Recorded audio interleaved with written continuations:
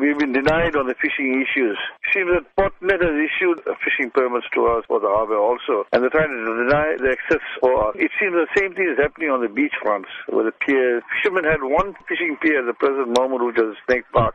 And recently, there was a very heavy corruption in the sea, which was caused by the Mia cyclone that came through. And I think it was slightly damaged here, then, everywhere. And then finally, they said that they will get it done up and the fishermen will come back to fish. And how has this affected fishermen who fish there all the time? It's already gone to about 4 to 5 months, but they have done nothing about it, and they're not allowing any fishermen to fish. How is a subsistence fisherman going to do a living? How is he going to put food on his table?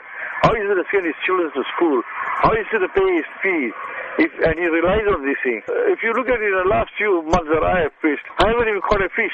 Yet it costs us on bait, it costs us on tackles, it costs us on travel. There's a limit for us for fishing. We fishermen have been deprived of this because we're given a quota system to catch fish. It's costing us more or less more than us going all the time fishing.